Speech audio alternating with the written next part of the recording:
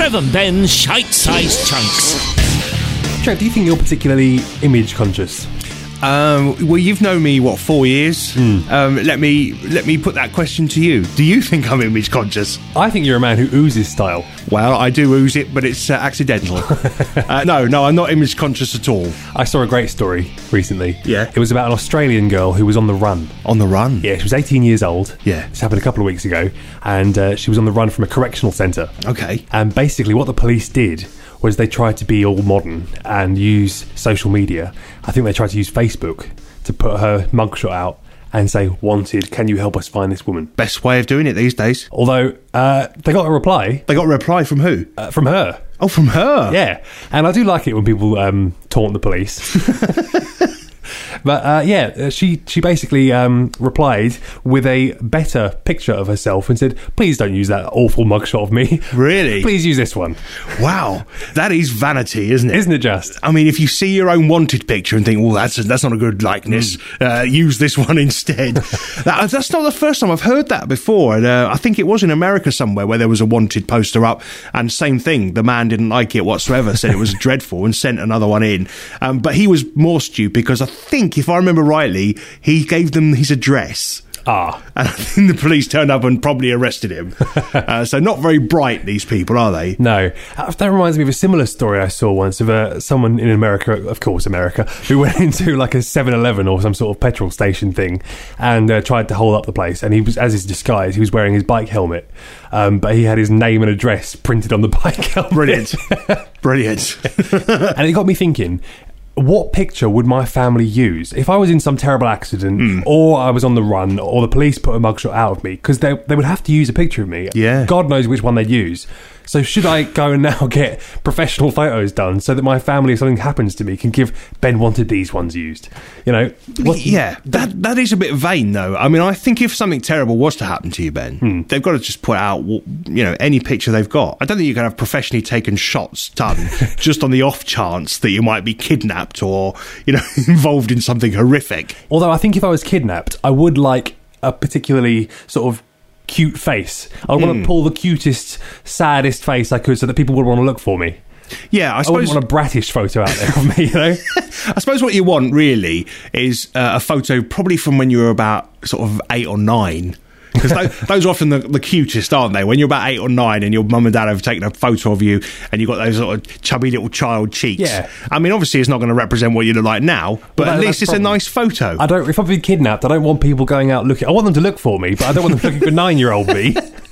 Mind you, I got a friend who is now in his 60s, and I've known him for about 20 years, and he used to be an actor. Right. And there's a directory called, I think it's called The Spotlight, and I doubt they have a book now, but there used to be a book, and you would pay a certain amount to be in there so that, casting agents and directors would look through that and think, he's a possible, she's a possible. I'm familiar with it, yeah. And a friend of mine, he got a call once. Do you remember a program called 999? I do. Which was, for anyone who doesn't know, it was a sort of reconstruction program of accidents and rescues and that sort of thing. Yeah. And always did a good firework night special. Always a good firework night special. So my friend got a call and they said, we would like to ask you to come in for an audition for a reconstruction for 999 because you look just like the person involved. And my friend came into me and said, I've just had a call. They want me to go for an audition for 999, but I can't go. Why not? I said, what do you mean you can't go? He said, well, my photo is about 25 years old, so I don't look like that anymore. And I therefore won't look like the man they want me to be in the reconstruction. Why hasn't he updated his photo in a quarter of a century? Vanity.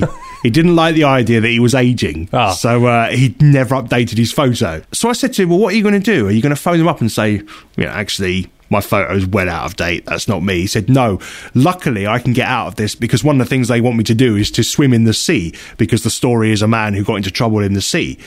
He said, luckily I can't swim.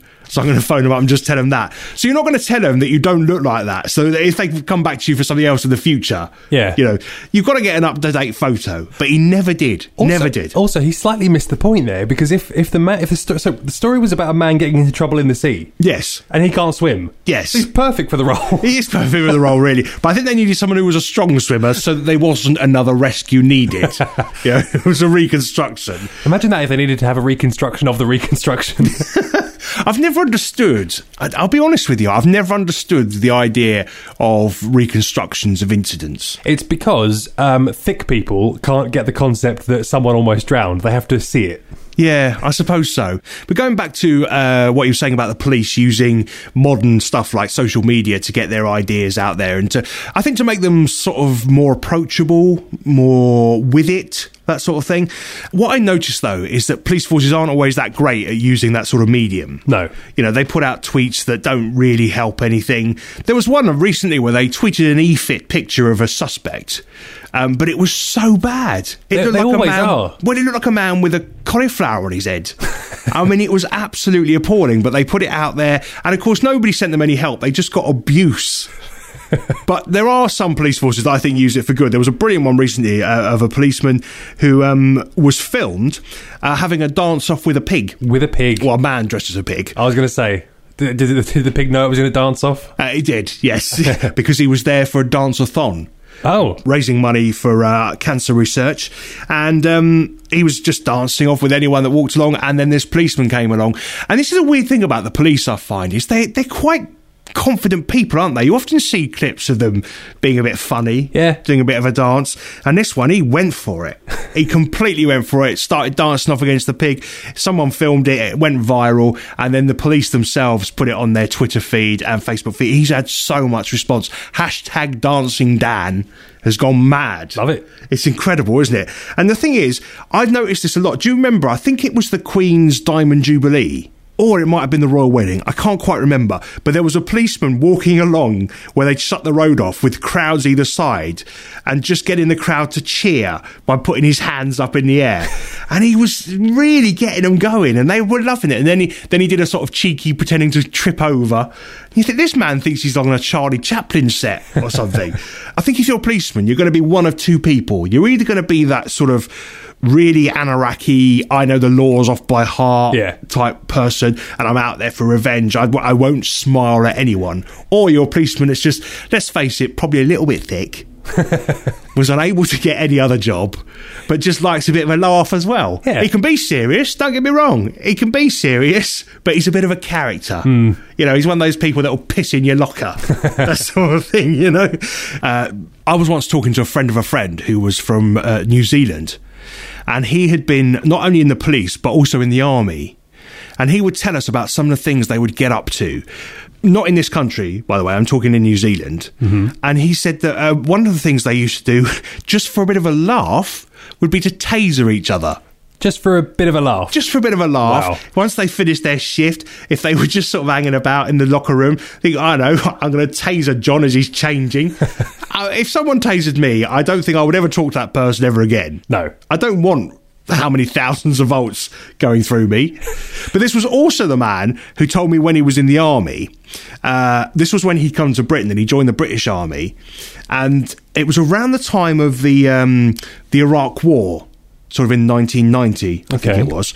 And he was telling me that they built, somewhere in Wales, they built a scale model of Baghdad so that they could train and really get to know the areas before they were sent out. Good idea. So they're in the Welsh countryside, they've done whatever they're doing for the day, they've done all their training, and they're just sort of dossing about at the end of the day. I suppose they're just sitting around, and they've got a bazooka with them.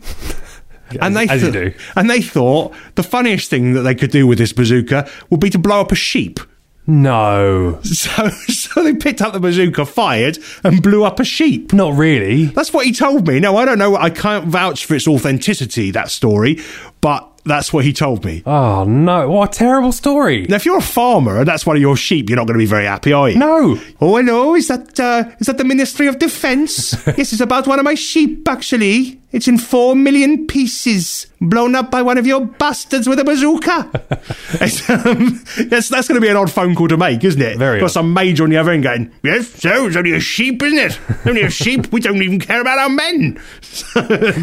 So I think if you're a policeman or a soldier, you've got to have that sort of slightly on edge, Unhinged. way of life. I reckon it's the only way you can deal with it, don't you? Absolutely. You were a policeman. Well, no, you weren't a policeman, were you? I was. You were a special. Same powers as a regular. Same power. None of the money, all the power. So, what was there anything they did for you, like some initiation thing? Was there any tricks they played on you? No, nothing like that. No, not with the specials. Maybe that only happens when you're in the sort of full force. They don't even call it the force anymore. They're not allowed to. They're not. Oh, it's the service now, isn't it? It's not force. Implies sort of roughness. My friend, Mr. Conspiracy. Oh yeah. He's convinced that since the Tories have been in power, so since the general election, he's noticed that they've started to call it force again. Really? Not service. And he says to me, oh, that's those Tory bastards, innit? They're turning them into a force. They're turning us into a police state again. I love that. I love it that one little thing has completely changed his whole view. It's wonderful. And that's it for Size Jokes this week. Don't forget to get in touch with us anytime on Twitter. Trev and Ben. And join us for the live show every Sunday morning, 9 to 11 on CroydonRadio.com. Trev and Ben's Shite-Sized Chunks.